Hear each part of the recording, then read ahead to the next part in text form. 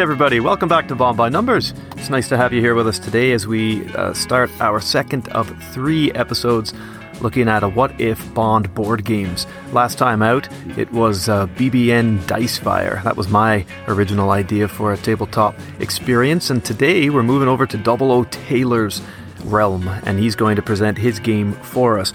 My name is Scott Powell. Thank you very much for coming on board. I'm joined as always by Joshua Taylor and Jeff Chapman. We are your Bond by Numbers hosts, and I, for one, am really happy to be here. I can take a back seat and just listen and ask questions as 00 Taylor takes over. Yeah, indeed. I hope you guys like the idea that I came up with. I hope the listeners like the idea that I came up with. I tried many things to see if I could make this game into the game that I initially envisioned, and then I sort of came to the cold wind of logic realization of what I can do. Mm-hmm. So that's sort of what we have here today. And I think actually it works a lot better, but it does allow for possible expansion in the future if I were to go forward with this, with the copyright approval and all that sort of stuff. Oh, that's easy to get. Jeff's on that. That's his. Sure. That's his oh, yeah. He's got to do all the legal work. So easy. So easy. I mean, that guy, Kevin McClory, had an easy time, right? Yeah. Easy peasy.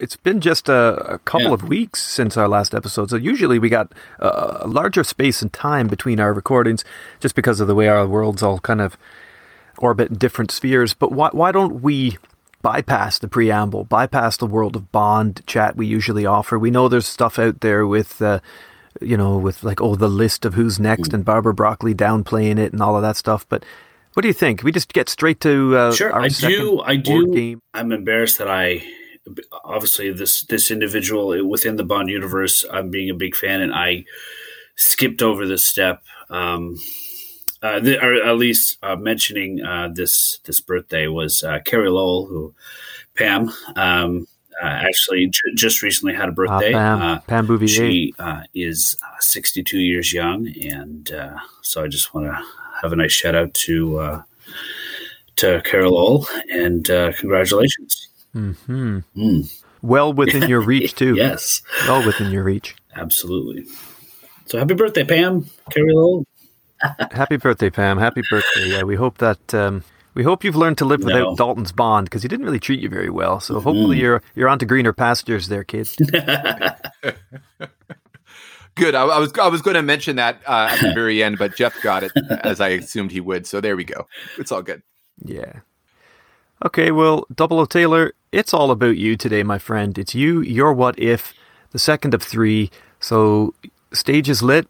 Talk to us about your tabletop Bond idea. Sure. Hello, everyone. Thank you for being prepared to listen to my idea that I'm about to present to you. That's a big assumption. It is. Well, I'm assuming that you're listening anyways. I see that. All right. I guess really we just got to get down to brass tacks. So the board game concept that I came up with is an adaptation of Thunderball.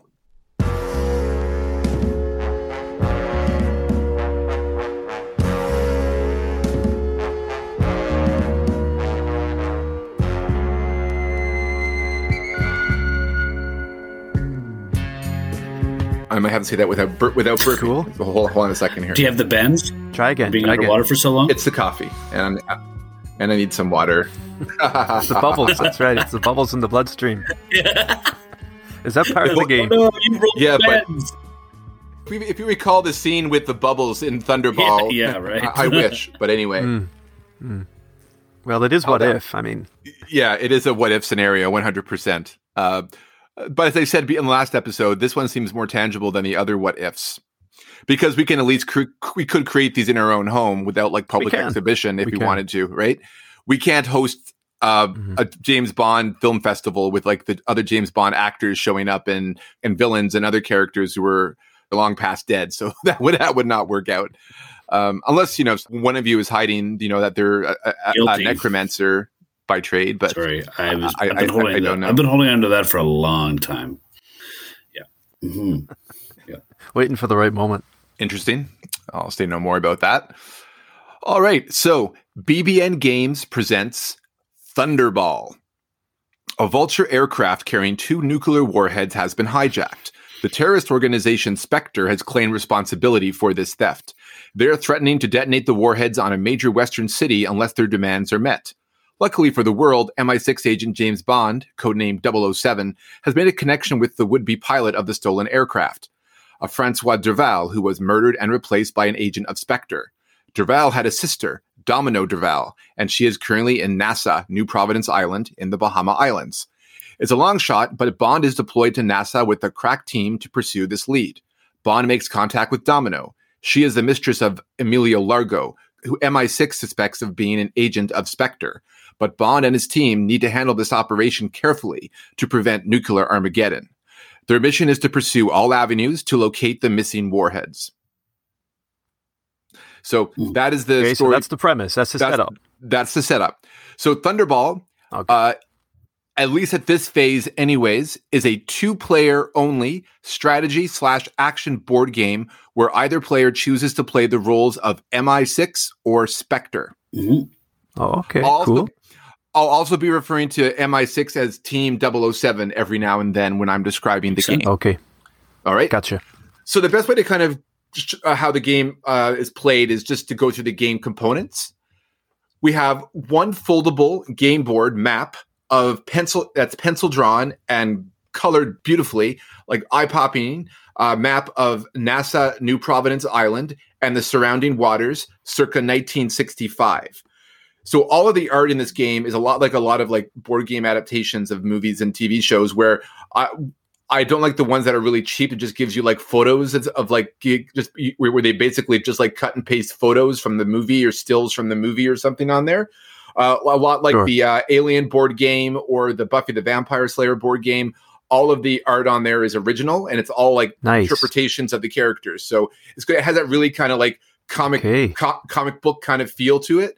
But with very realistic renderings of the characters. You know, just listening to you say that, I'm guessing you're gonna recruit Jacqueline, your sister, to help you with some of those illustrations. I'm surprised that you haven't already got some artist rendering of your conception. Maybe it's because she's the one. Yeah, Josh's sister is an animator and a very good animator.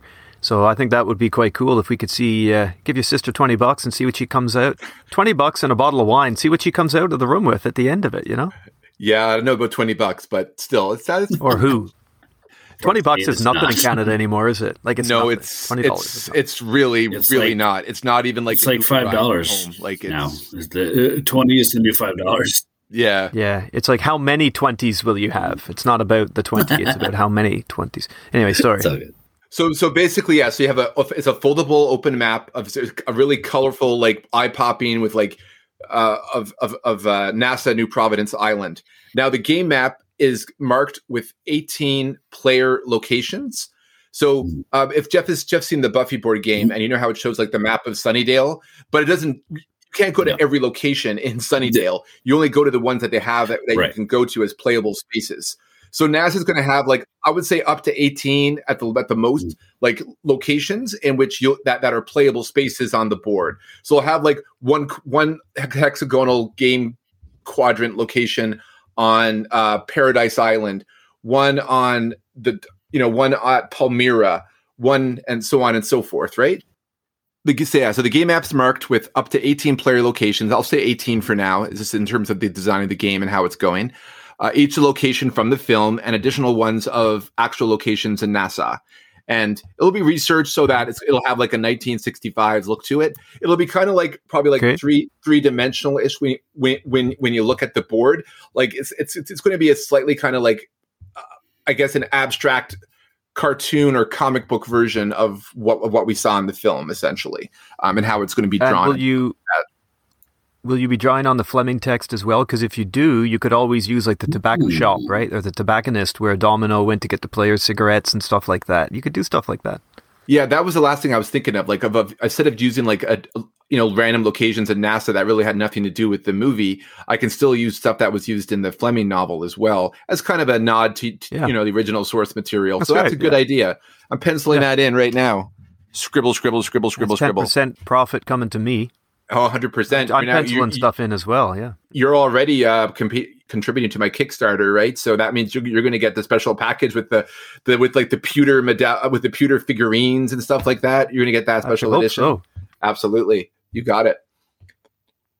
So then we have two player mats, which are like these like cardboard bases that basically are, if you see any kind of Euro board game or any kind of board game these days that are somewhat convoluted, they have like these mats for the players in which they can put their tokens on. It gives them instructions on what they can do, all that sort of stuff, right? Right. So basically on one end of the table, you have the person playing MI6, and at the other end of the table, you have the person playing Spectre. Gotcha. Okay. That's how it goes. Understood. Okay. Yeah. And just for the uninitiated, Josh, the player mats are essentially like placemats where people put their stuff. Exactly. They're tokens. Yeah, they're game tokens and whatnot. Tokens and collectibles or whatever else they get along the way. Exactly. And whatnot. Exactly. And it includes like crucial like game information, like of what they can do during a turn. All that sort of stuff is included right on there for them. All right. Cool. Okay. All right. So there's two player mats, one for MI6, and basically when you look at the mat, it's going to be Pinder's warehouse from Thunderball. So that kind of like that boat warehouse where like they have like the radio and Q is given the devices and Paulo was that's at awesome. the radio. That's there. I was thinking of using Bond's hotel room in Thunderball, but I just thought in terms of gameplay, it's a good meeting place for everyone. I think you chose right. You know what I mean? That's cool. Yeah, I think you chose right as well. Yeah, and then of course there's one for Spectre, and the game mat for Spectre is basically going to be like the Disco Volante essentially. So nice. and so you're going to have like all of the same tokens. So basically, MI6's support tokens are placed here when not in play with weapon tokens. When not in play, along with like other game tokens. The mat also contains built-in game instructions for Q Branch. Spectre has its own as well. Game instructions and where they keep their tokens. All that's on there as well. Okay, cool. All right. So 3 medallion. By medallions, I mean like cardboard circle cutouts, kind of. They're called medallion pieces. 3 medallion MI6 support tokens. And each one of them has a rendering of Bond, Felix Leiter, and Paula Kaplan. There you go, Jeff. Thank you, sir.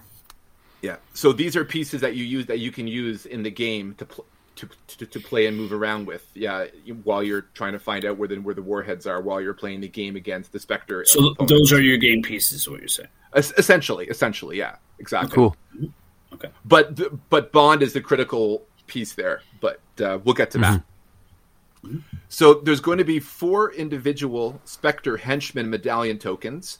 So there's Fiona Volpe, Vargas, Gianni, and Keist.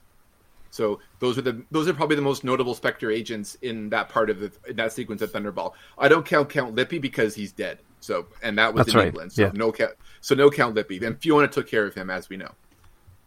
She did. Yeah. So there's Fiona Volpe, obviously. There's Vargas. The near mute sadist, essentially. Then you have Yanni, who was just kind of like that henchman that was just like hung around Vargas all the time. And then you have Keist, who was like the guy that was like surveillance, spying on people, if you recall. So those are and the guy gets thrown to the sharks at Palmyra as well. So those are the 4 henchmen tokens. Then we have one event deck, which is 48 cards. Each card describes an event, good or bad, that changes the gameplay and for how long, indicating instructions for both MI6 and Spectre players. So I'm referring more to modifiers to combat rolls. I'll get to that because there is a combat part of the game. You can't have a James Bond game without combat. You know what I mean? That's right. So some of those event cards will be advantageous to Spectre and some will be advantageous to MI6, or are they just base neutral, and both teams have to react?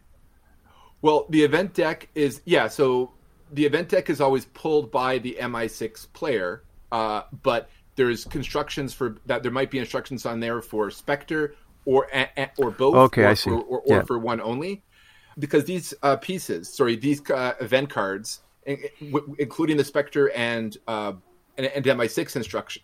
It also features the location of the first intel clue for the MI6 player, of which is where the James Bond player token starts the game when the MI6 player pulls a top card from the deck and then lays it face up. It is pulled again at the start of the next turn, and when an MI6 player / support token, Bond, Felix, or Paula is on a location hexagon, searches that location for intel. So one of the actions that the support tokens that you can use, one of the things that they can do when you're controlling them is they can search. And the whole point is you're searching for intel, because intel will lead you eventually to the location of the warhead, which will then lead to the showdown with Largo and the Disco Volante. Because another part of the map is kind of just because I want to have it visually in there, just for the James Bond franchise, is essentially kind of an artist rendition of like the battle in Miami, and so the big underwater fight. Everything leads to that big showdown, but first you have to get the intel and find the nukes to get to that moment in the game, right? So there's a whole big combat thing to look forward to at the end of the game. No matter what, if you play MI6, Team MI6, and you get the nukes, you're going to that showdown no matter what. Okay. But if you're playing as Spectre, however, you may not have to go to that showdown whatsoever. So stay tuned. Okay. Now, another token is the Doomsday Clock counter. On the board, there is a Doomsday track, and there's 7 days. There's 7 days listed. So what happens is you start at day 0. Every 2 turns in the game is 1 day. If you reach 7 days and you have not located the nukes, Team Spectre wins the game. Oh, wow. So realistically, this is a short game insofar as you only have 7 turns to solve. So this is like the Apocalypse track, or whatever you want to call it, right? Like those games? It's very... Something like that. Yeah, well, you played the Buffy one. Yeah, there's the Apocalypse track. There's no wound. Yeah, but it's more also too like there's like other games have these trackers like. I say Apocalypse track, but it's similar. Yeah. Okay, I understand. Just nuclear Armageddon track. Oh, like the Doomsday Clock counter is literally like a mushroom cloud. Is a mushroom cloud. So nice. There you go. Sure. Yeah. So you can see that the MI6 players are in a race against time. And all the Spectre people have to do is either kill all the MI6 characters on the board or just Bond in general to win the game, or at least hold them off long enough so that they get to the day 7. They get to day 7, and then Spectre gets its money, and then they blow the nukes in Miami Harbor. So there you go. Right. How much money? $1 million? Sorry. $1 million. Absolutely. That's a lot in 1965. Exactly. It's a lot now. Who are you kidding? Yeah. Wow. It's not a lot to people who have money, but it's a lot to us. Yeah.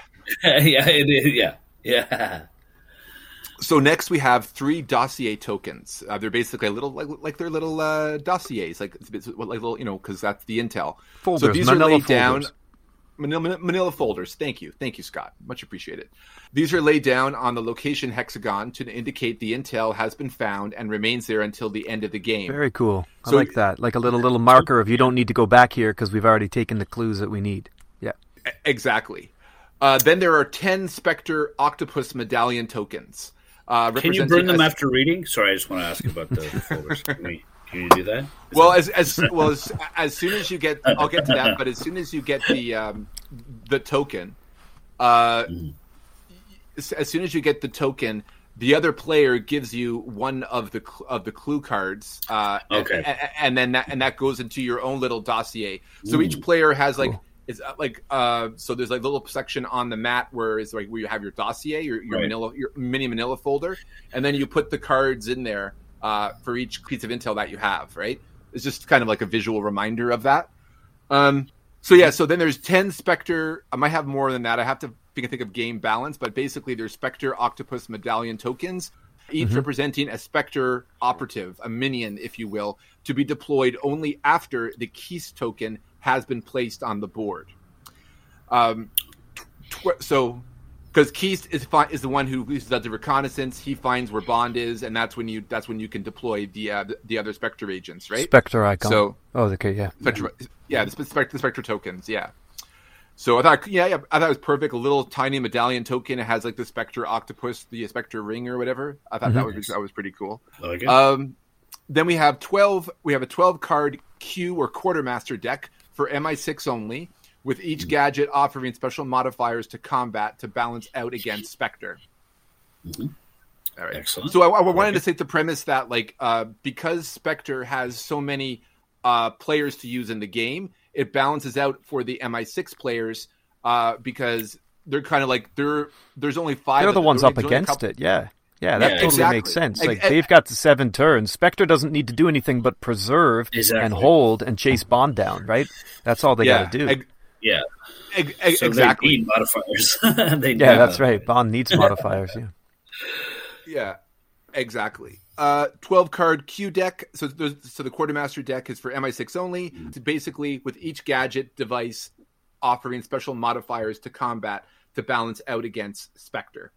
And will the event deck encourage the player or instruct the player to take from that Quartermaster deck, or do you just draw at the beginning of every round? When will those cards be actually used in the gameplay? Yeah, that's a good question. Yeah, so you can basically have up to 3 cards in your hand. No, sorry. Oh, okay. No, actually, no. You can have up to 2 cards in your hand, and you can pull from the in your turn. You can pull from the Quartermaster deck whenever you want to. But you have to go back to Pinder's warehouse because that's where Q is, and that's where that's the only time where you can get them. Okay. So you have to move your at least one player piece back there to get it. It's kind of like in Jeff, like in the Buffy board game. Yeah. How you can only get like tomes at the Sunnydale Library, or you can only get like magic at the magic shop. Right, so magic, or like Mario 3, where you have to go to Toad's house in order to spin the cards. Exactly. I'm going to bring it down to my level, guys. I got to bring this down to my level. No, that's good, man. No worries. No worries. So, is there any dice play in terms of moving? Dice play is not involved in moving for a game for the sake of simplicity. You can move anywhere 7 you want. turns. Yeah, you just choose where you want to go. I guess 7 would be kind of restrictive if you kept rolling ones. Fucking nukes go off and you never had a chance to do anything. Exactly. Like it's assumed that you have like easy mobility, right? Both the good guys and the bad guys have easy mobility around NASA. So, gotcha. Yeah. So we got the 12 card Q deck. Each has a gadget offering special modifiers to combat to balance out against Spectre. So, say if you have Felix Leiter and he's at the casino. He's at like the waterfront casino place, and then you have Bond who's like out. It's at the hotel, and there's Spectre agents coming after Bond at the hotel. If Bond has in his hand, like for example, one of the gadgets or what have you, he can use that to his advantage. If he has one of the gadget cards and one of the Q cards in his hand, he can use that to advantage in that situation. If another player comes on location with Bond, then that also adds modifiers to his combat dice as well. Okay. So if there's an ally, ally, if you're in the same spot, there are benefits. Like exactly. But the thing is, though, is that like if Bond dies, now Bond has, I think, like he has like a +2 a modifier, I believe.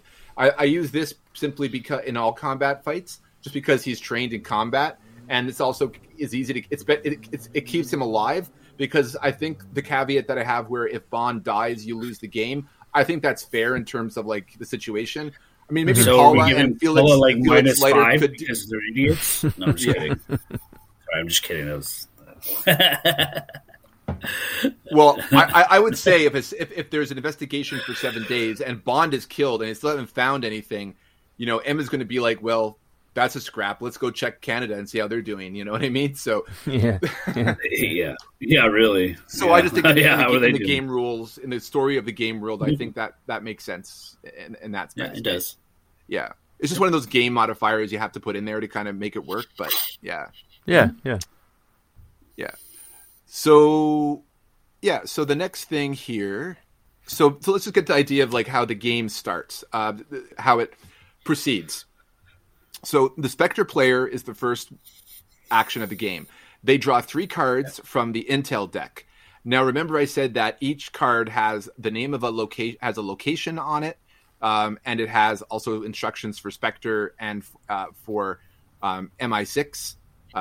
So what happens is that the Spectre agent reads to himself the location section of each card, and then he places them in the mini manila folder and places it on his mat. All right. So he knows where the 3 pieces of intel is in the game, kind of like Clue. But he knows where they are. Okay. Cool. So the Spectre player is now aware of what 3 locations hold the intel MI6 is looking for. As I said, if you get the 3 pieces of intel, that means that it leads you to the location of the warheads, and which of course leads to the final phase of the game, which is for MI6 anyways, which is the showdown in Miami Harbor. All right. So if the person who's playing a Spectre knows this, is there any type of strategy to like get the MI6 player like away from there? Like, is there any countermeasure, or any countermeasure that they can kind of be like get them away from there? Like, I don't know. Is there any kind of option to do that, or I'm just curious. I just thought of that. So, is there anything like kill Bond or the other? Either the Bond, Paula, or Felix token. Yeah, that makes sense. Yeah, okay. Yeah, it's a bit simplified on the Spectre end of what they do. Like they're not really doing this. They don't have like the search option, for example, like in terms of stuff. But okay, yeah, but that's it, right? You're trying to, or yeah, exactly. Like you're holding them off, or you're preventing them. You're putting them in firefights or combat situations wherein you can't. You're preventing them from reaching these intels. They have 3 intels to reach, and they have 14 turns to prevent MI6 from getting that 3rd piece of intel. Yeah. Okay.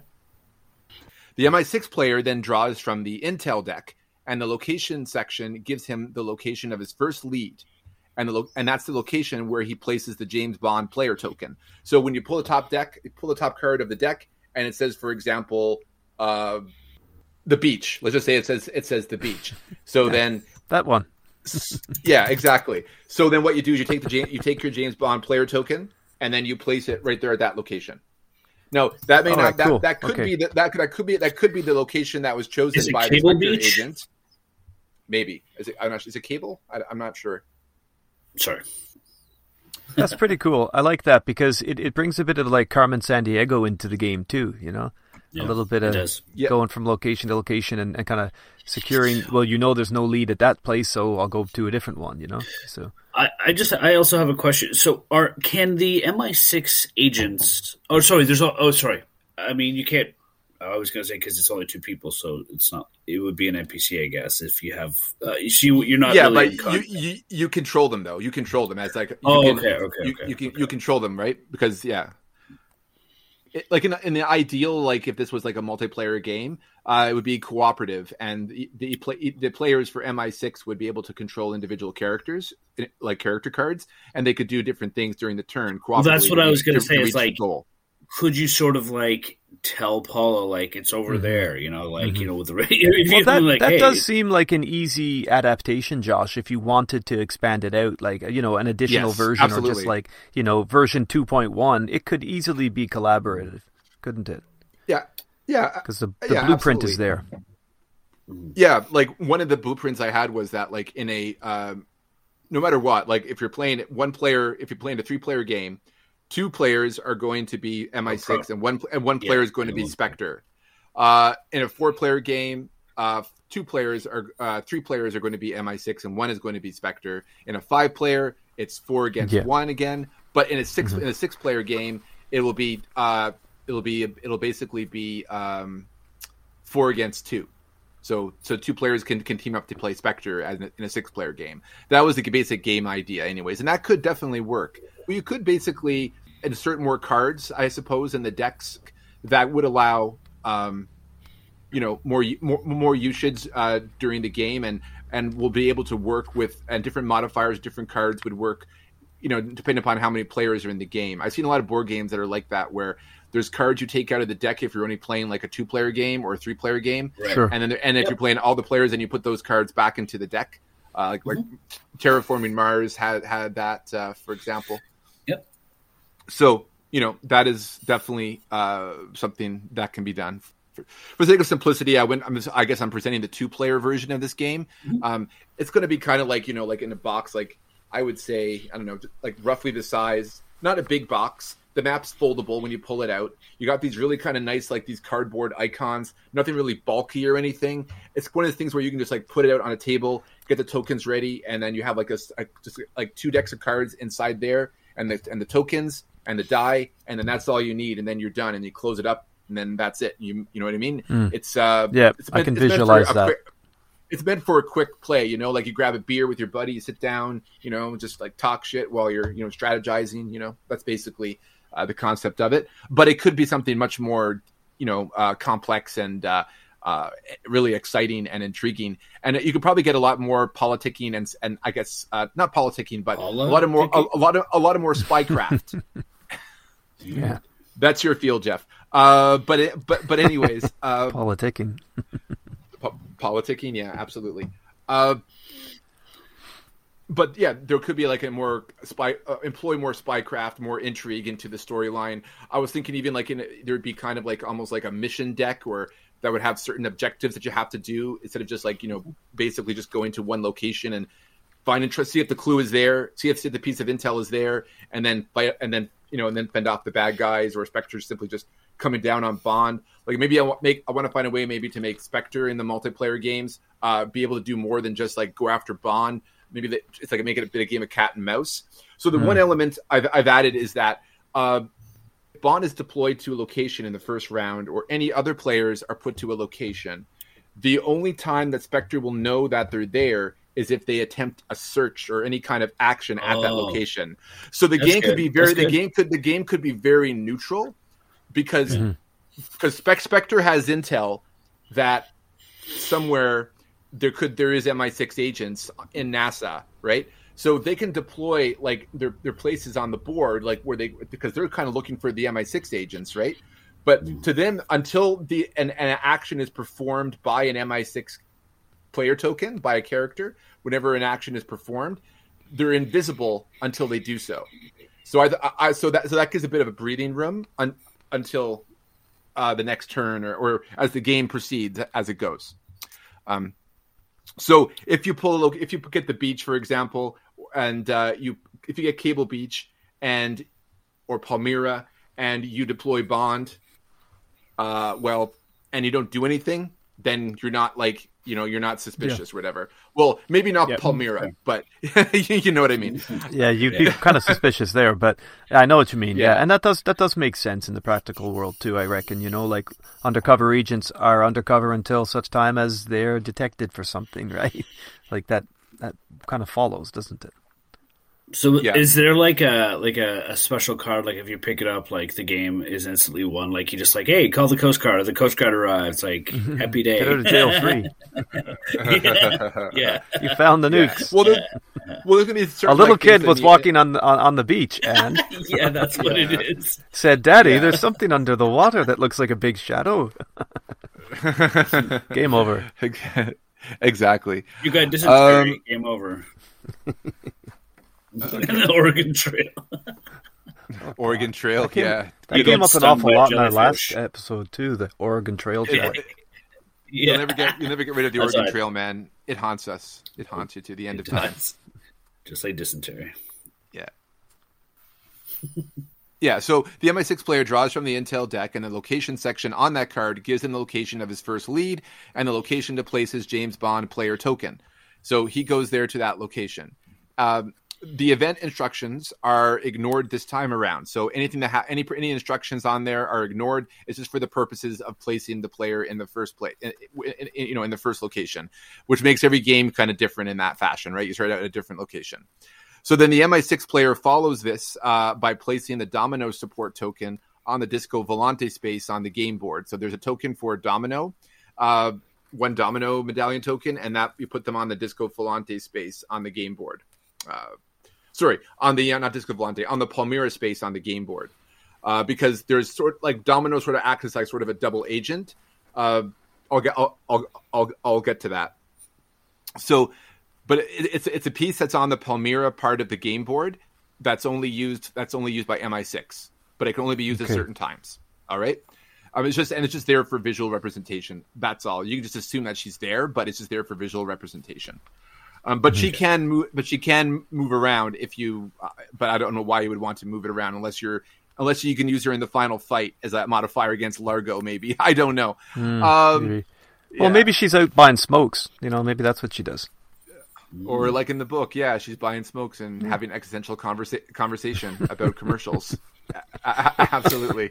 I think that would be a great card if you pull it up. You're like, your character is having an existential conversation while smoking a cigarette. That's right. Yeah. +2. +2 to the merchant.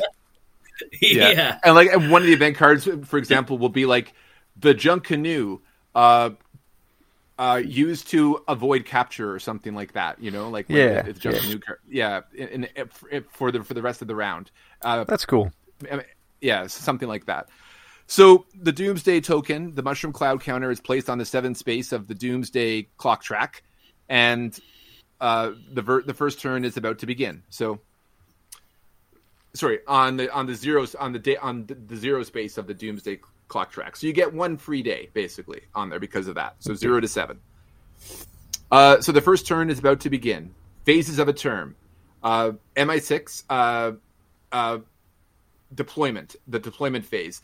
They can deploy another field agent, Paula or Felix, onto the board if they want to. Okay.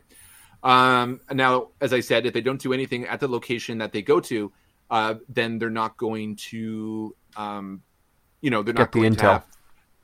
Exactly.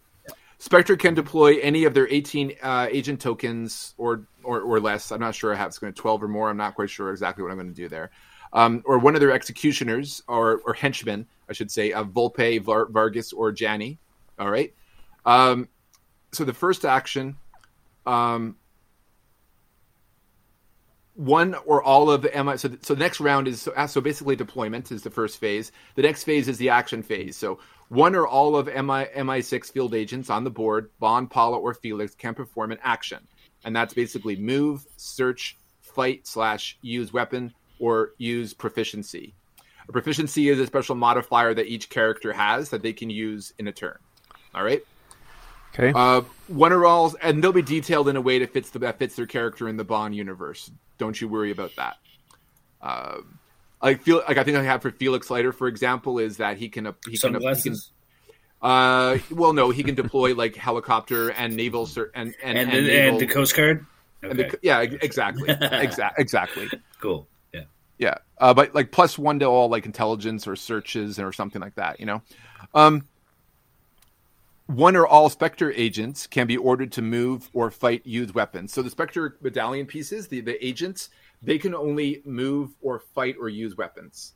All right, that's all they can do. They're not game rules. They don't search or anything like that. They just move and fight. Yeah. That's what they do. That's what they do. That made sense when you did go through that. Yeah, that did make sense to me. So that's clear enough. Oh, okay. The only difference is that if you run up against one of the henchmen have their proficiencies. So Fiona Volpe has her proficiency. Vargas has their proficiency. Fast. Exactly. Yeah. Paula's proficiency is bikini +2. Move. Just describing each one of the actions that each character piece, that each player piece can do for MI6 or for the henchmen. So, or mostly just for MI6 anyway. So the MI6 characters, they can move. So character token can move to any hexagonal location place on the board. They can search. A character token can search for intel at a location. If a character is at a new location and hasn't searched that location, they are not seen by Spectre. Okay. So I have basically a search token or some kind that indicates that, just to mark the fact that place has been searched or something like that. Right. So yeah. Is it going to be like a picture of like a hair on a doorknob kind of thing? If you know what I'm talking about. That's cool. That's awesome. That's awesome. Hasn't been searched. Has been searched. Yeah, has been searched. Yeah, absolutely. It'll be like a token, but like the token's really like a picture of like a like a hair across like a door. That's awesome. You can flip it over, and then you're like, "Oh, the door's open." So the other side of the token is the door that's open. You're like, "Ooh." Nice. You're welcome. Good call. I like it. You're welcome. Yep. 25% for Jeff in the Kickstarter. Oh, 25. Nice. That's ridiculous. Oh, That's his first idea. I've given you 3. How many $20 bills is that? Oh wow, it's more than I'm making. That's for sure. His was the best idea, Scott. His was the best idea. Okay, fine. Ooh. That's fine. Yeah. See, when Dicefire goes to billions of sales, you guys are getting nothing. You're getting nothing. Hey, I'm just brainstorming here, man. And getting paid for it. I didn't know that we were on the... I will. So for the fight/use weapons action, a player token can combat another player token in the same space, include Spectre agent tokens. So a henchman token can, as long as they're in the same space, they can attack. Now, Cool. Now the thing is, when you fight, essentially in combat, you can either stun or kill your opponents. Stun is meant to capture. Kill is just to get them off the board. You know what I mean? So it's more useful to stun or kill a henchman for a different reason, for different reasons in the game. So use proficiency is the final action you can perform if you wish to. Any special proficiencies or gadgets from the Q deck can be used as a modifier in combat. So you combine any proficiencies you have on the player card with any gadgets you might have in your hand in the Q deck at that time. All right. Okay. Combat. So modifiers from Intel deck and the Q deck can be used to help combat die. Can help combat die roll against the other player. Only MI6 players can utilize the Q deck, as it is balanced about by the Spectre player able to use both henchman operatives and Spectre agent tokens against the player, and the fact that James Bond you do not want him to be killed. So yeah, of course, yeah, makes sense. Yeah. Exactly. Whereas Spectre, all its agents are expendable. So yeah, also so there's makes sense. there's 2 combat die, one blue with yellow dots for MI6 and one black with gray dots for Spectre. If MI6 player wins combat against Spectre and there are more than one Spectre operatives on there, one is considered captured and reveals the location of the first piece of intel. So, for example, if you're at a location and you do the search thing, and you're at one of the locations that the Spectre player has in his dossier, then that player has to give you that card in the dossier, and then you put the intel token on the board. So then you have one piece of intel, 2 more to go, to the final objective to find the nuclear warheads. Good. For the weapons, like for weapon or like items, have you thought? Is it going to be like Walther PPKs? Like are you going to have like spear gun? Yeah. Like knife, gun. Yeah. Blow gun. Yeah, like on the information cards for each of the tokens, there's a listed like they come with their own equipment, with their own like basic weaponry on there. So then you can use those to add modifiers to combat and whatnot. So for example, you don't have to use a knife against like a Spectre agent. You can instead, for example, knock them out and capture them, and then you can check for intel through that way. Yeah, exactly. Gotcha. Yeah. Okay. An intel token can also be obtained if a Spectre henchman is captured, as I said, not killed. If the bond token is, I like that. Yeah. So what happens is that if you capture a operative, like one of the Spectre like small operatives, then they give you the name of one of the locations on there. Okay. But you still haven't got the intel yet. You just got the location. But if you defeat a Spectre henchman, you automatically get one piece of intel, no matter what. So if you do that, do all of the MI6 agents know the location then? How does that work? Well, I mean, you're controlling all 3 of them, no matter what. Yeah, you control them all anyway, so it's shared knowledge, yeah. Shared knowledge. It's shared knowledge, yeah, absolutely. But if it was a multiplayer game, you would know it all, right? I Everybody suppose. would know it. Okay. Yeah, absolutely.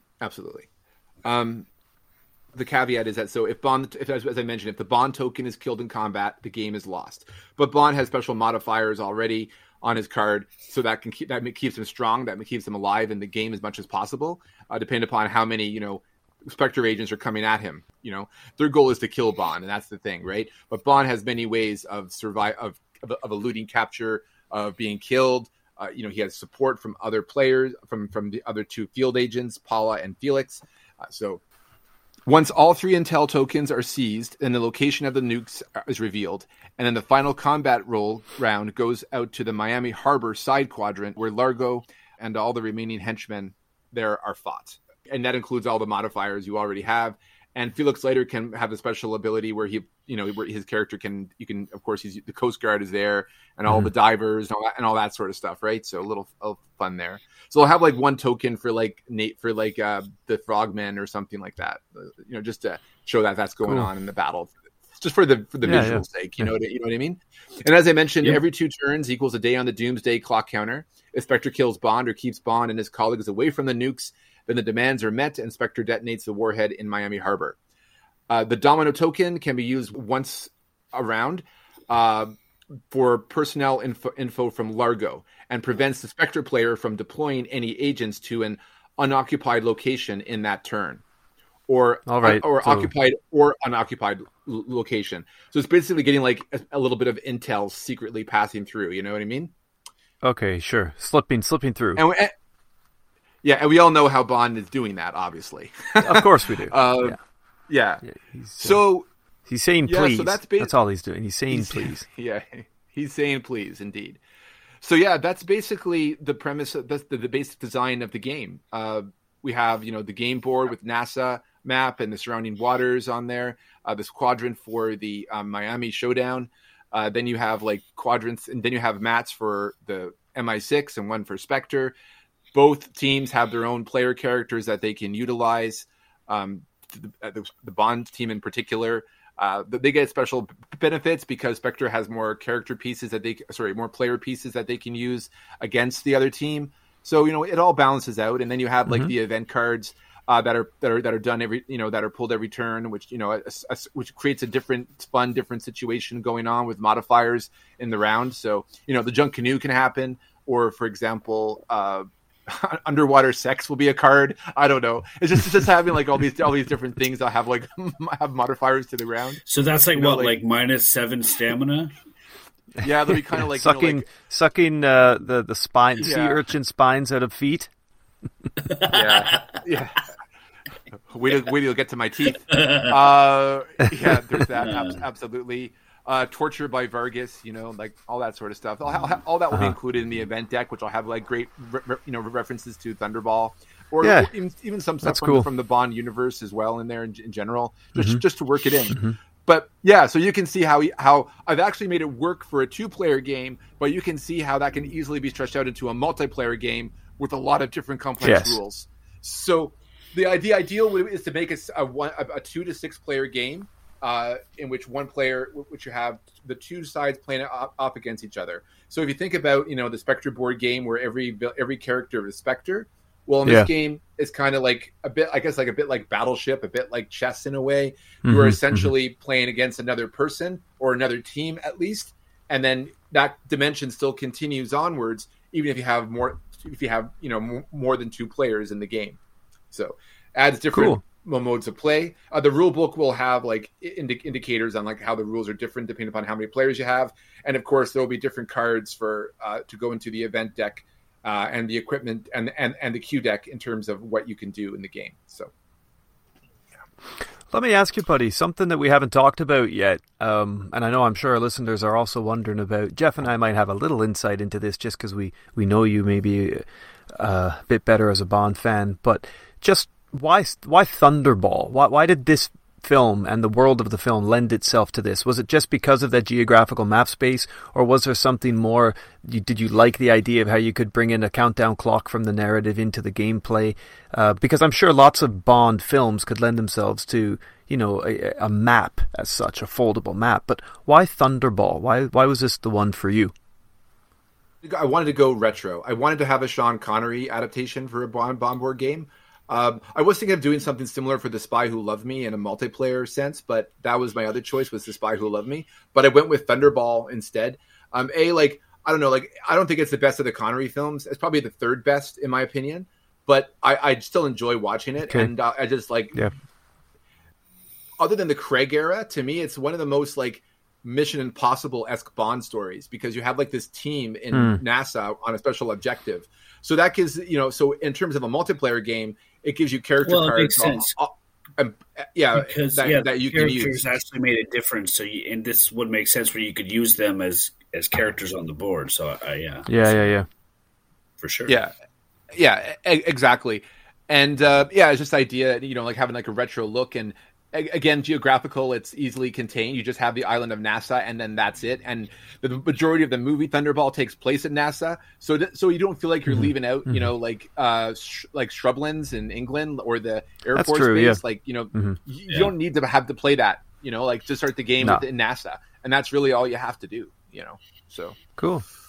I like it. I think it's cool. It's self-contained, and it can be played without knowledge of the film as well. Realistically, it can be, can't it? Yes, as long as you understand how to set up, the both sides. It's smart, because it would like anything. It's smart where you would have to cater to a bunch of different audiences. Where you can cater to the Bond fan that's old, that's young, the new Bond fan, people that just like board games want to try something new. And because if they played similar games like what we've been describing, with the same kind of mechanics, they can jump in and play it. And then obviously it's a bit more fun for people that enjoy the Bond universe, really understand Thunderball, and obviously it's all gravy after that. Incidentally. So Josh, sorry, go ahead, buddy. As I was just saying, incidentally, when I was researching this game and how to make this game, I actually ordered in for $37 off Amazon the Alien Fate of the Nostromo board game, and I was wrong. I said Fury of Dracula was the board game in which where one player plays a villain, plays Dracula, and I thought Nostromo had the same rules. The Alien game had the same rules, but it doesn't. The Alien is it's a player piece on the board, but it's used with the game AI against the cooperative team of players in the game. Cool. The game looks pretty awesome. I'm just looking at the pieces and the map and the design of the game and stuff. It looks like a lot of fun though. Very interested. Sounds like you guys got your next game night sorted. That and Settlers of Catan. We have to get that one done. Oh yeah. Yeah. Well, BBN Dicefire's on the way. I'm just waiting for it to come back from the factory all packaged up. You guys can give that one a roll as well. Sweet. But yeah, the geographical location played a big effect. But what was really important, and you mentioned this, Scott, is that I wanted to create a board game that, it focused on the James Bond universe, but it doesn't overwhelm the non-James Bond fan. And I think the way that I've set it up here in terms of it introduces people to the James Bond world. But it doesn't exclude them from it. It's what I'm trying to get at here. That's smart. Yeah, that's good. That's good. That's any very kind smart. Of board game or anything that would, I think, if we're talking about a franchise, if you want to bring people in, you got to make it accessible to everyone. So this because what if this board game, who no one knows anything about Bond, plays it? It's man, I need to watch all the Bonds now. Yeah, this will be So That's cool. Yeah. And which feature of your game, Josh, are you kind of most proud of? Because obviously all of us are working within content that is to a large extent created by others. So yes, we can do different things, we can innovate, but we can't always invent. But in terms of the gameplay or indeed the creation, what is it that you're most proud of in your design? I like the idea of using the cooperative engine that a lot of these cooperative games like Pandemic have, for example. But I like how that it's brought down to 2 players, and that each individual player can have the fun. So a 2-player game can kind of have the fun of a multiplayer game, because they're each using these different characters that they can use in the different characters in the game world. That is cool. Because you kind of have that feel of a team mentality, even though it's you, but you still feel like you're part of a bigger force. doing the greater good or greater bad, depending on. Yeah, exactly. So that gives you more, more game world involvement. Yeah.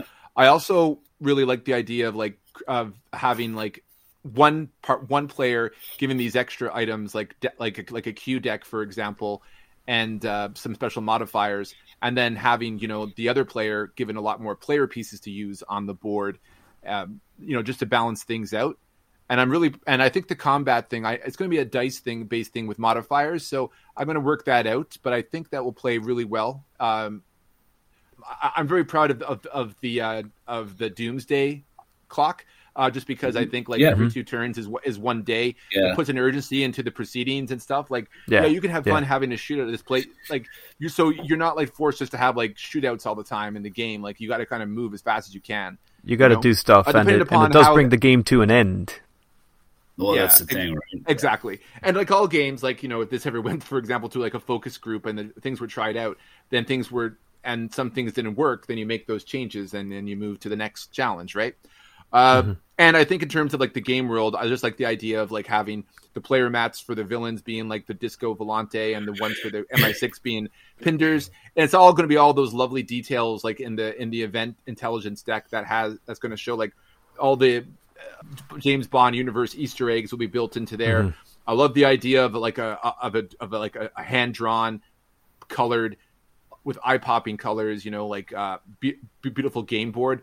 I always love when I get a board game and the game board and the game pieces are really well designed and rendered, because when they're not, it's really disappointing. And it's like, you want to have. Would it be the same kind of style of the poster, like the famous like Thunderball poster? Would it be kind of that style? Yeah, it would be basically like kind of those kind of drawings, like so like the player tokens, for example, or the henchman tokens or whatever, like and the medallion right in the picture.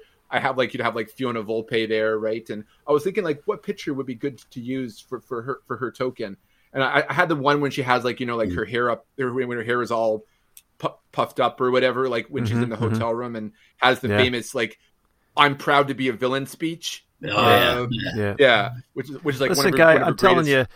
you got to get your sister doing your little sketch so we can get something up on the socials, because people want to see kind of what this design is. And I'm not saying go away and get Jacqueline to do the whole game board, but get her to do a little something with your title of your game on there, and we'll stick it up for folks to enjoy, because I'd like to see it. And you've got an in-house animator who can do this stuff for us. I very busy and work and swamped in-house animator, but yes, But get a picture. Get a fucking picture. That big. That's all you need. I'm sure she can, Scott. Like, I'm sure she can. It's just my willingness to approach her. And just get her the little Pictionary timer and flip it over and get her to do a sketch.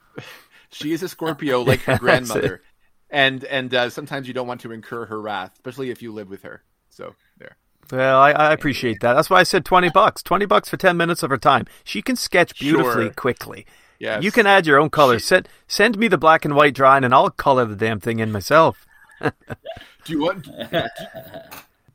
me to film me asking her $20 to do this art and see what her reaction is, and then post it? Is that what you want to see? I think our listeners would love to see that. I actually think they'd love to see that. And I would. I mean, Jeff, would you? I mean, I would like to see that. I don't know what I pay, but I would watch. Well, look, all jokes aside, I think that's awesome and very different to my idea. So that's really cool. We got two different concepts, two very different ideas for gaming. One of a world of the film and not an exclusive one, and mine's much more like a kind of a welcome to the whole Bond world, and also a challenge for. And Jeff, we don't know what you got coming, but you did mention that there's going to be some combat involved in that one as well. Absolutely. Oh yeah. Looking forward to it. But here's the big question: Do you guys want to play this game? That's what I want to know. Like you're my first focus group. Yep. Do you guys want to play this game? Yeah, for sure. Awesome. Once the artwork's done, I'm not touching it until your artwork's done. Well, you know what? I'll be honest. I have to see how the Paula game piece looks, and then once we see the Paula game piece, Jeff will make a decision, because there's lots riding on that. Nice. So that's where you should start with your artwork request. Yeah, I'll have a card. Like, I guess her fatal card will be the chloroform event card, I suppose. It will be. Or no, Sad. No, cyanide. No, it's not chloroform. Writing? It was cyanide, right? She took a cyanide pill, didn't she? Yeah. I don't think she did. I don't think Paula died that way. Well, let's see. Da-da-da-da. I do have like a 2-hour piece of evidence that I could check, I suppose. Yeah, we all do. Paula Kaplan. Paula had been abducted and committed suicide before she could talk. Okay, you're right. Yeah, she did. Yeah. Okay. Oh, yeah. It says she when- committed when- suicide when- by a cyanide capsule. Well done. Yeah, because Bond breaks into Palmyra to get Paula because she gets taken from the hotel room by Fiona Volpe, right? Or Vargas or one of the guys. But Fiona was there. And then what happens is that Bond breaks into Palmyra to get her. He's like in his stealth like archer turtleneck Palmyra? thing or whatever. Yeah, Palmyra. And then what happens is that Bond he finds her and she's dead. But then there's a whole situation where he gets into the shark tank, right? Into the shark pit. All right. I'm going to have to watch that again. Yeah, I'm going to have to build that in there too, Palmyra. And one thing I was going to mention too is Palmyra is where you can generate, where the Spectre player can generate their agents right from there as well on the game board. So Cool. Oh, it's a spawning. So there's two spawning zones. There's Palmyra Nice one. and then there's the Disco Volante. I like that. So if That's one is closer, they can deploy them closer to the board. Also, the game board is divided into 4 like very thin lines. And so if you're like in terms of movement, if you're in one of these 4 quadrants and the place you're going to is in like another quadrant, then it takes you at least 1 turn to get to that location. So that's the one bit. Okay, so that's the one thing that kind of limits your movements. Yeah, Yes. that's good. Exactly. You can't just jump all over the board. You do need to Well, move that's to smart nearby because territories. otherwise- Yeah. Yeah, Yeah, exactly. So if your location is near Palmyra and there's agents there, you can cool. the Spectre agents can deploy to where you are very, very quickly. So But might one of your event cards, or like might one of those cards enable you to modify speed, or kind of like, you know, you get a hydrofoil fast or something, travel. and you can pop quicker Yeah. to another nearby area or something. exactly, or like another event card, Yeah. Hurricane. Yeah, hurricane. It's you the hurricane season. hotwire Fiona Volpe's Blue Mustang, and you get there like Yeah, half the time. whatever. Yeah. That's cool. Exactly. There's a lot of mileage in that, man, and it's all about how. Oh, I see what you did there. A lot of Yeah, you mileage. like that. Eh? It's all about how we drill down into the narrative and what it offers. So that's cool. I'm all for it. Put me in for a couple of pre-orders on that one, buddy. Fantastic. I did the same for you for Dice Fire. So thank you so much. Much appreciated. The money hasn't come through yet, though. That's strange. Yeah, weird how that works. Yeah, I don't know. It'll be there eventually. That's because I'm sure. your sister rerouted it for the artwork she's about to complete. That's why she jumped in there and gotcha. took it. We Right. shall Okay, see. anyway, that's really cool. That's a great idea. So yeah, BBN presents Thunderball. BBN Games. Is that the title you're running with? Yeah, well, yeah. I was BBN just going to Games. ask what's the Yep. BBN Okay. Games. Thunderball? BBN Games Cool. Thunderball. Okay. Awesome. Any last words before we sign off here, guys, and then look forward to Jeff's episode in a couple of weeks' time. I said my piece. I was going to say, was there anything about Tom Jones? Yeah, you got Oh, good one. Yes. Anybody die in a record? Anybody pass out in a recording just booth? remove or like I don't know, something to do with the song, or like there's like a Dionne Warwick thing which will like fluster like Spectre. I don't know. Yeah, I think I'll put a few joke cards in there. One of them will be like Bubbles. like Spectre Tom Jones concert. No action this round or something like that. Or everyone goes to the Tom Jones concert. yeah. Minus, yeah. Tom minus Jones 6 concert. hours. Henchmen get rerouted. That's right. Roadblocked. Tom Jones fans, block on road in NASA. Nice one. All the henchmen get like drawn to like a part of the beach when there's like chicks. I don't know. Cool. We'll leave it in your capable hands. I think that's cool, though, man. It's a nice idea, and it's good to have our second game idea out there now for listeners and for ourselves to mull over. I'm looking forward to the third part of this, which we'll get to very shortly. Thank you, everybody, for listening. Let us know what you think of this idea propositioned by Josh today, or indeed mine earlier, or indeed your own, for your own idea of a Bond board game. Join the fun. Play this What If with us. And you can reach us on bbn_pod on Instagram, or you can get us at bondbynumbers3@gmail.com. Fire us an email. We always love hearing from you. So, Josh, well done, buddy. We'll see you on the other side.